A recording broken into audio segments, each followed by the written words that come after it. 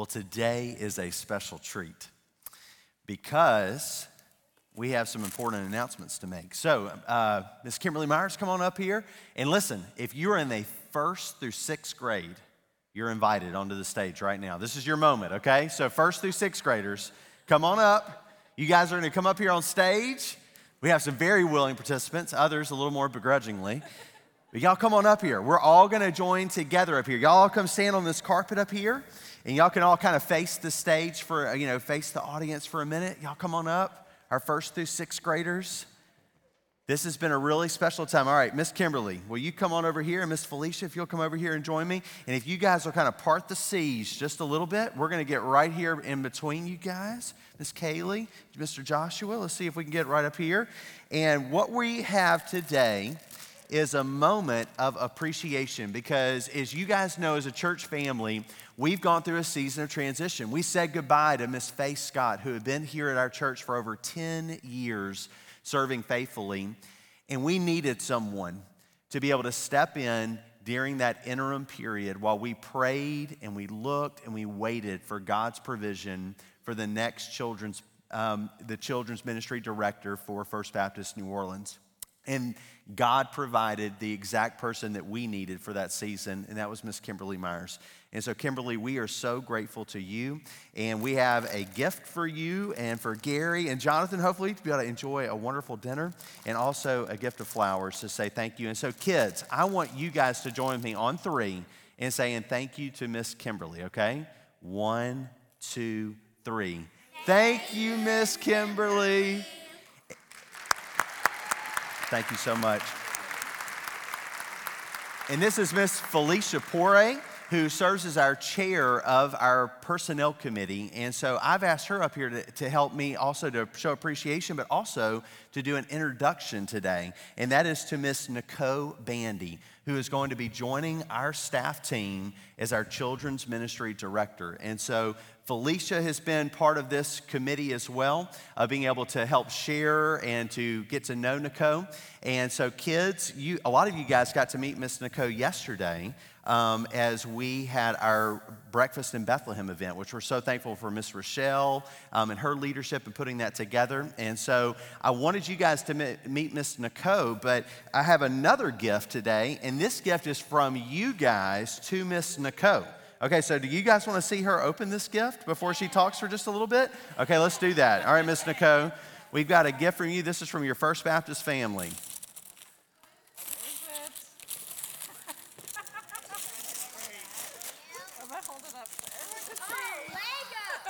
It's a Lego set, but it's not just any Lego set. Here, let's get that microphone real fast. Tell us what it is, Miss Nicole. Here, I'll hold it up. This is a Vespa, which is a light blue scooter, and I actually have one just like that, but bigger for me to ride. That's right. So when you guys see this, maybe in her office, you'll also see this in the parking lot because that's what she drives, okay? So I hope this helps you guys see what a fun, amazing lady we're getting. And awesome. I also want you guys to know that where she's coming from, the church where she was, they're really sad.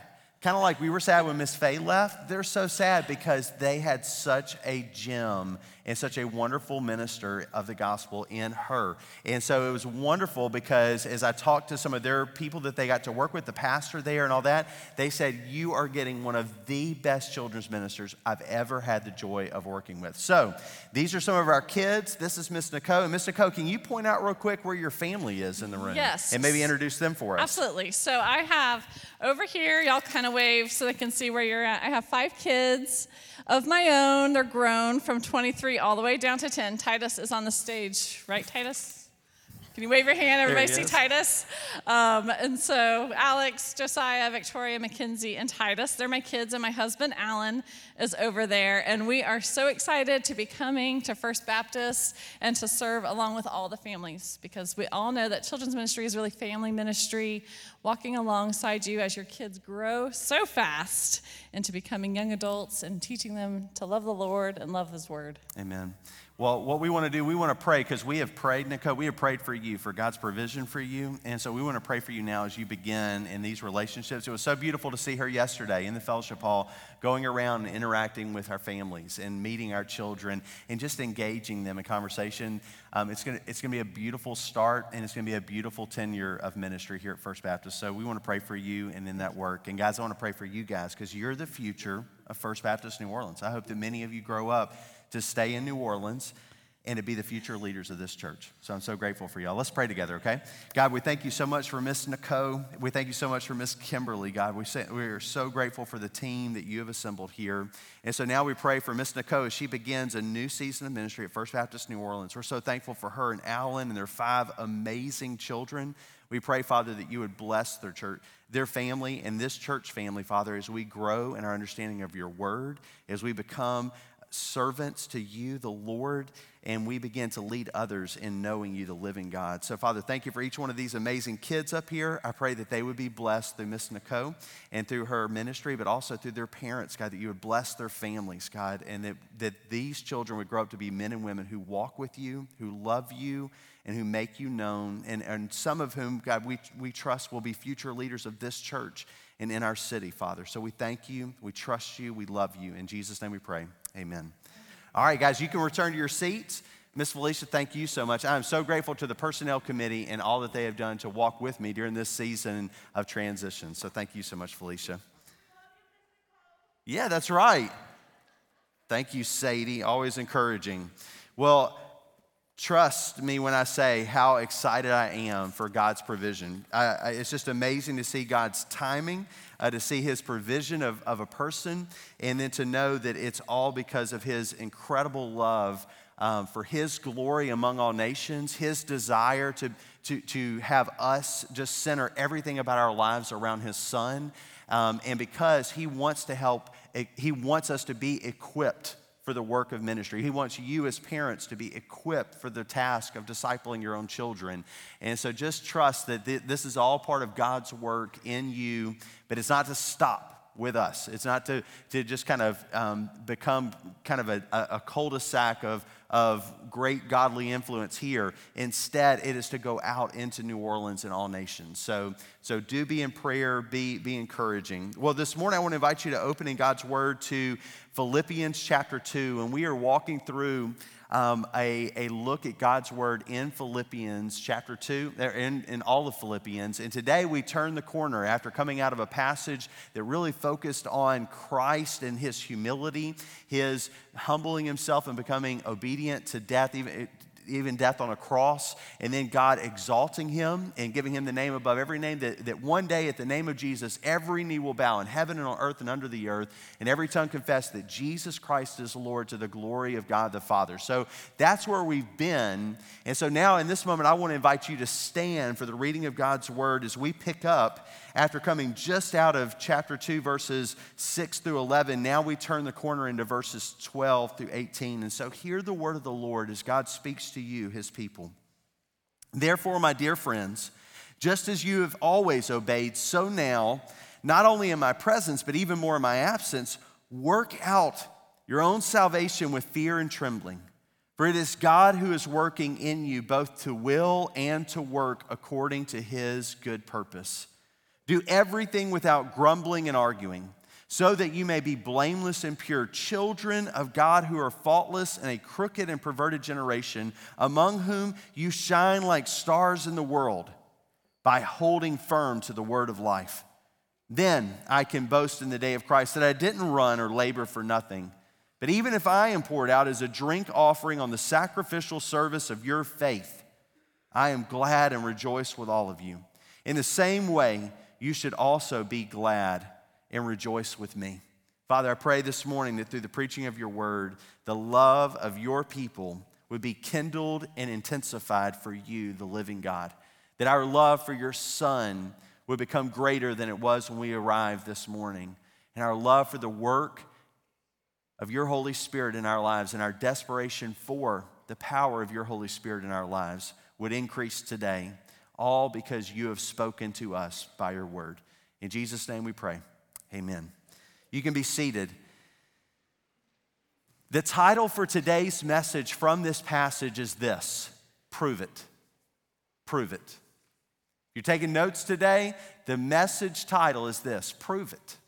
You see, I think that's the essence of what Paul is driving at here, as he has communicated the greatness of Jesus Christ and how Christ has been exalted and given the name that is above every name, and that one day every knee will bow and every tongue confess. He's identifying that we've already bowed our knee and we've already confessed with our tongue that Jesus Christ is Lord. And so then he pivots out of this supreme look at Jesus Christ and he says, prove it. Prove the confession that you make with your mouth. Prove that the posture of you kneeling before him and saying Jesus is Lord is real. And he gives us some real handlebars to hold on to in order to do that, to know the scope, the boundaries of where that is to lie. And listen, it comes a lot closer to home than you want it to. You see, most of us want the prove it to be, I go to church on Sundays. We want the prove it to be, I give money to charities and to churches. We want the prove it to be, well, I don't do really bad things like rape or murder or steal or lie a lot on my taxes or something like that. I'm a pretty good person. I prove it in that way. But that's not how God is inviting you and I to prove it today. Instead, he moves right into the inner part of your life and my life in dealing with several aspects of how we live. And so let's turn into his word today and consider what all is being spoken. I want to remind you that a major theme that I see throughout the book of Philippians, this letter to the church in Philippi, is humility. Joy is certainly a theme that we see developed as well, but humility just seems to be on the surface at every corner that I see. And this passage is no different. Paul is again encouraging them toward a humble proof, a humility in how they live before the Lord. And we see it as soon as we turn to this passage. Therefore, my dear friends, hear Paul this way. He's speaking to you saying, beloved. He's speaking to the church in Philippi, but because we know this is not just Paul writing to a church, but God speaking to all of his people in all of time, hear the message of love that is being encouraged here. This isn't one who's judgmental. We all know that person, right? You've been in a small group, and there's always sometimes that person that always just seems to kind of think they're a little better than everybody else in the room, and they just kind of condescend, or they find a way to take anything and begin to twist it and make you look bad. This isn't that. This isn't Paul just saying, to them, hey, I don't see any proof in your life. I don't think you're the real deal. He's not trying to belittle them. He is leaning in a posture of love and support and saying, there is going to be proof in your life. And so I want to encourage you toward that all the more, because that's the good life. That's the full life. That's the life that God intends for us in Christ Jesus, is what I'm describing here. So know that. Receive this in love, because some of it may be uncomfortable, but sometimes the most loving things are, right? When a boss that you have and loves you, and so he says, I need to say something hard today. That's actually one of the greatest acts of love or service that supervisor or boss may ever give you, is to tell you, you do this in this way and it's not okay. But it's hard to receive that sort of criticism in love. But Paul here is speaking, and he says, just as you have always obeyed. Now, I don't know about you. I read that and I think, well, he must not, this part isn't to me. I can be very honest very quickly about, I haven't always obeyed. But he's speaking to them in this very charitable way. He's like, I know that the position of your heart, the intention of your heart is to obey. And to that degree, I can say, yes, I do have a heart that desires to obey. And do you want to know why? Because God has changed my heart. And do you want to know why there is in you a desire to obey his word? It's because God has changed your heart. You have a new heart in Christ Jesus, a heart that does desire to obey his word and to do acts of righteousness like described in this passage.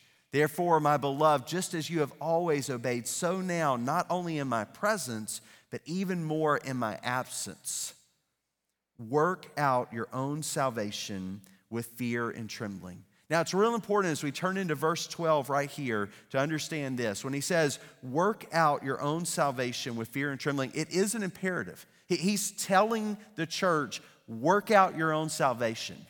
And if we're not careful, we might can begin to tweak the meaning of this verse to say that he's saying, save yourself. You pull up yourself by the bootstraps and you do it. You save yourselves. You be good enough. You be holy enough. And God will save you. But that's not what he's saying here. And the reason we know it is because of the tension that is held with verse 13. Because he goes right into, for it is God who is working in you, both to will and to work according to his good purpose. So there's this tension. Paul is telling us, work out. And he's using plural here. So we individualize this. I'm just thinking about my salvation, Chad Gilbert. But he's saying, y'all work out your salvation. So do you want to know how you're going to work out your salvation? Not in isolation. It's going to be in community. That's part of the prereq for what does it mean to work out my salvation is to be in community. If you're in isolation, and I want to speak a message to those that are maybe watching from home for whatever reason, whether today you're sick or maybe COVID or other respiratory illnesses have you maybe sitting back for a minute, those things can be understandable. But if you have settled into an existence where you say, church is something I watch once a week, I want to encourage you from the word that you need spiritual community that cannot take place by watching a screen. We all know this, that there's something that doesn't happen by just interacting with others through a screen, but certainly by just watching a service, that's going to leave you lacking. So we provide this because we know that there are some of you that are homebound, some of you that are immune compromised, some of you that are sick. But if you have settled into just watching church, you are not going to be able to work out your salvation in the way that Paul is communicating, in the way that God intends for you. So I encourage you to overcome that barrier and to come and to be in the fellowship if you can. But for those that are home, know that we are thinking about you and praying for you this morning in your illness, in your situation, and we're thankful for you. So we continue in God's word, and he holds this tension, saying, work out your own salvation, but notice, with fear and trembling, and then this acknowledgement, for it is God who is working, both to will and to work according to his good purpose. He's acknowledging the reason why you ought to be active in working out your own salvation, but with fear and trembling, is because it's God's work, your God's work. And that fits perfectly with what we see over in Ephesians chapter 2. For you are his workmanship, created in Christ Jesus to do good works that he prepared ahead of time for you to do. God's working on you. You see, the way that I wanted to set up the distinction is this. At my house, when maybe Brogan has been working on a Lego creation, and then someone is tempted to come and to mess it up, another sibling, there's not a whole lot on the line there. It's, you're basically just going to have a mad Brogan for a little bit if you mess up the creation or do something like that, but you'll build another one, right? Very different when you and I take our children into a context where a masterful artist or a masterful tradesman is working on something, and we're coming into proximity to a work in progress, and we are saying, careful, that's, you have no idea how valuable that is. Don't touch. Be very careful. Listen, stay close to me. Be very mindful. This is something that we can't mess up. This is a work of art. This is something. Now, why do we say that? Is it because the wood is so precious? Is it because the stone is so precious? Is it because the canvas is so precious? Or is it because of the one who works on it? I submit to you today that the reason we hold certain things in the highest esteem is because of who worked on it. Who worked on it? I recently saw the movie Monument Men, story of soldiers in World War II that were tasked with helping preserve art, historic art throughout Europe that was being taken by Nazi Germany and being put in different places and hidden basically so that Hitler could have his own huge Louvre, if you will. It would have been just his, for his private consumption as well as for Germany to be where all art came together. And so all of these things, they were commissioned. But do you want to know what made those pieces precious? It was the artist. It was the artist. It wasn't the stone. It wasn't the wood. It wasn't the canvas. It was the artist. And can I tell you one greater than any artist you and I can name is working on you, working on each one of you. You are his work. He is crafting you masterfully. And so there ought to be your own perspective of yourself that I am something. I might feel like just a lump of clay. I might feel like I've still got a heart of stone. I might feel as dull as wood. But there is a master craftsman who is constantly whittling and shaping and chiseling on you. And therefore, there ought to be that same respect for one another. To say that's one who's a work of art in progress. And so there ought to be this fear and trembling about what God is doing in my own life, that this is something precious to him. He gave the blood of his own son in order to sanctify this and to take this lump of clay and to begin to mold it and to use it for his purposes. I should respect that I am no longer my own but belong to him. And he's working on me. And then when I look at you, it ought to change everything. You see, we prove we are his by taking caution. That's how I would sum up verses 12 and 13, is by taking caution. Caution with the way that we tend to our own souls, and caution in the way that we tend to one another.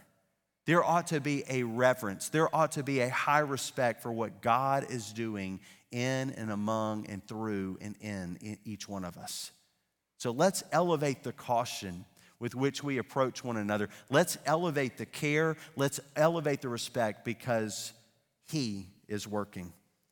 Second, prove you are his with your mouth. Prove you are his with your mouth. Verse 14, do everything without grumbling and arguing. That word grumbling literally means an utterance made in a low tone of voice. Ever done that? Somebody told you to do something, and then you're walking away, and under your breath, it's, and you know what you're saying. You know what the heart is behind that. Another translation is behind the scenes talk. You gonna do this? Yep, I'm gonna do that. Turn. Man, I can't believe you asked me to do that. What a moron. God is concerned. He's working on you and I with what's coming out of our mouth. And that comes close to home for every one of us. Each one of us have a public manifestation of how we talk, but then we also have the at-home edition. We have the public way that we deal with criticism, and then we have the at-home edition of how we deal with criticism. We have the public way that we deal with an instructive or a rebuke or any of those kind of things, and then we have the at-home edition. And God is concerned about both. He's concerned about both. He wants for there to be consistency, not hypocrisy, in the way that you are. But listen, this is where we meet our match, right? I mean, James talks about how difficult the tongue is. He talks about how bizarre it is, essentially, that out of this one mouth comes fresh water and salt water. That there comes, like both good and evil. There comes fire and water. I mean, like, how does this make sense? And he says it ought not be. It shouldn't be the case that there's two things coming out of this mouth, this tongue. And so he starts with the simplicity of this. Do everything without grumbling and arguing. Now, listen, think about it. He's speaking to the church and the church gathered. He's speaking about how we deal with things. And listen, I recognize that for First Baptist New Orleans, the last several years have been a time of a tremendous transition. You said goodbye to a faithful pastor in 2018 who retired after a faithful ministry and who remains a friend who I was at the table with for several hours on Wednesday this week. So grateful for him, but that is a transition for a church after you've had a pastor for over 20 years. You've been a church to go through transition of people coming and going, people moving, people maybe deciding to go to another church in town for whatever reason over these last 5 years. It's been a time of transition. Staff, we've had to say goodbye to people like Christy Gibson and Ricky Draper and Faye Scott over this last year and a half, and welcome in new staff. It's been a time of transition.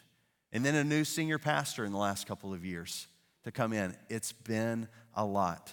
And listen, this is an encouragement more to me maybe than anyone else. This was God, preaching to me through his word this week. Do everything without arguing and grumbling. I need that reminder too. Because I realize that for you, it's difficult when you go through transitions.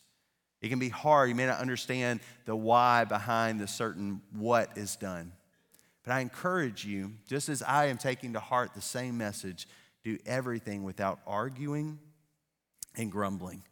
So let us be a church that proves that we are his by the work of his Holy Spirit as he's working on us, even when it's behind the scenes.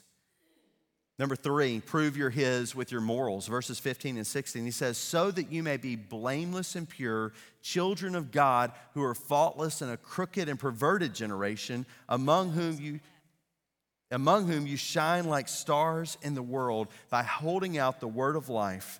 Then I can boast in the day of Christ that I didn't run or labor for nothing. Let's walk through this and understand how he's wanting us to understand the significance of our morals. Listen to this description in verse 15, so that you may be blameless and pure.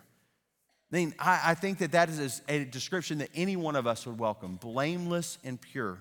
And then listen to the contrast, as opposed to those who are crooked and perverted. I don't know anyone that enjoys, some people are okay sometimes when you're like, man, you're pretty direct.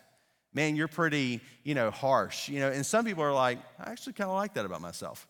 I kind of like that I have this little bit of an edge, that gives me maybe an advantage. But I don't know a single human being who says, you're kind of perverted. And they're like, I like that about myself. I haven't met that person. I hope I never do. It's one of those descriptions that we say, I don't want that. But what does that mean? What does it mean to be perverted? Well, consider something that's has no moral value, like a window. A window. A moral use of a window is to keep it clean so that it allows light into whatever room you're in, and it allows you to clearly see the outside world. But when you pervert the use of a window, then you use it to peer in or to look on other people like a creeper peering in, a peeping Tom, in order to look on people for your own personal gain, your own personal satisfaction. A perverted use of a window is something that we experience every time at night when the room is lit and you can't see out. You see, it's glass. You're supposed to be able to see through it, but there's something about what happens about glass when you're in a lit room and it's dark outside that you can't see out. And it changes the use of the glass, but the window was amoral. It had no morals to it. It was all about who was using it. Think about that a window is just a window. A computer is just a computer. A cell phone is just a cell phone. A position of authority is just a position of authority. And you and I can either, with every one of those objects and every one of those positions and every one of those influences, be blameless and pure, or like it was in the first century, in their generation, so it is in ours today, we can use every one of those things in a perverted and crooked way. We can change and use them for things that really we ought not to use them for. But does that mean that a cell phone is bad? Does that mean that a computer is wicked? Does that mean that a window is bad? Does that mean that a car is bad? Does that mean that a position of authority is bad? Some of us has bought into that lie. A lot of people in the fight to turn, they've smashed a cell phone. They've crushed a computer. They've given up something, they stopped something, and they almost treat it like that was the problem when this is the problem. This is what God is working on, is what we do in this heart. And he is inviting you and I into an existence where our morals come into conformity to his word. You see, he's wanting us to shine like stars in the world. You see, that was David Crosby's phrase, that you would shine like stars in the universe. Do you guys remember that? You remember how he constantly encouraged you in that direction? It comes from this passage, to shine like stars in the universe. But Paul doesn't stop with just a basic shining. He tells you explicitly how you are to shine, what a moral life is to look like. And then this is where then all of a sudden it wraps back in with your tongue as well. He's saying, if you really want to pursue the moral life, both with your mouth and your morals, your way of life, then do this. Hold firm and hold out the word of life. Look how he says it, by holding firm to the word of life. And that idea of holding firm can also be this idea of holding out. I think it's both. It's both you're holding on to it tightly, but not in the sense of keeping it from others, but of holding it firmly to hold it out to someone in need. Holding out the word of life. Brothers and sisters, that is what our city needs. Cover of the paper today is the crisis that we're in because of murders. We're on track to have a historic high of murders. It impacts all sorts of things. As I read about the race dynamic of that, it was careful to note that in our city right now, 1 out of every 15 black males at the current murder rate will be dead by 35. 1 out of every 15 black males. We cannot be okay with that. And you say, well, Chad, why are you bringing out that aspect? It's to help bring into focus those who are at most at risk. It's to help us see where are the greatest needs in our city. Please hear me. I'm not trying to get on some political agenda. And every time I bring up race, I realize that that does a certain thing for each one of us. For some, it causes us to say, yes, we need to be talking about these things. For others, it says, but yeah, you're blaming race on everything and it's the reason for everything. Listen, brothers and sisters, we cannot be so afraid to talk about these things that we don't. And that we just go on as though everything is okay. Because we all know that in our city, it's not. Things aren't okay. And so what do? You and I uniquely are called in our city to hold firm and hold out the word of life. That's what you and I are called to do. Because when the word of life meets a stony, hard heart of any man, woman, boy, or girl, he changes them and begins to give them new life. Does that fix everything in a moment? No. There are the need to move in closely to those walking through all sorts of things, whether it's educational limits, whether it's generational trauma that's taking place in a family. There's all of these things, and we're doing that.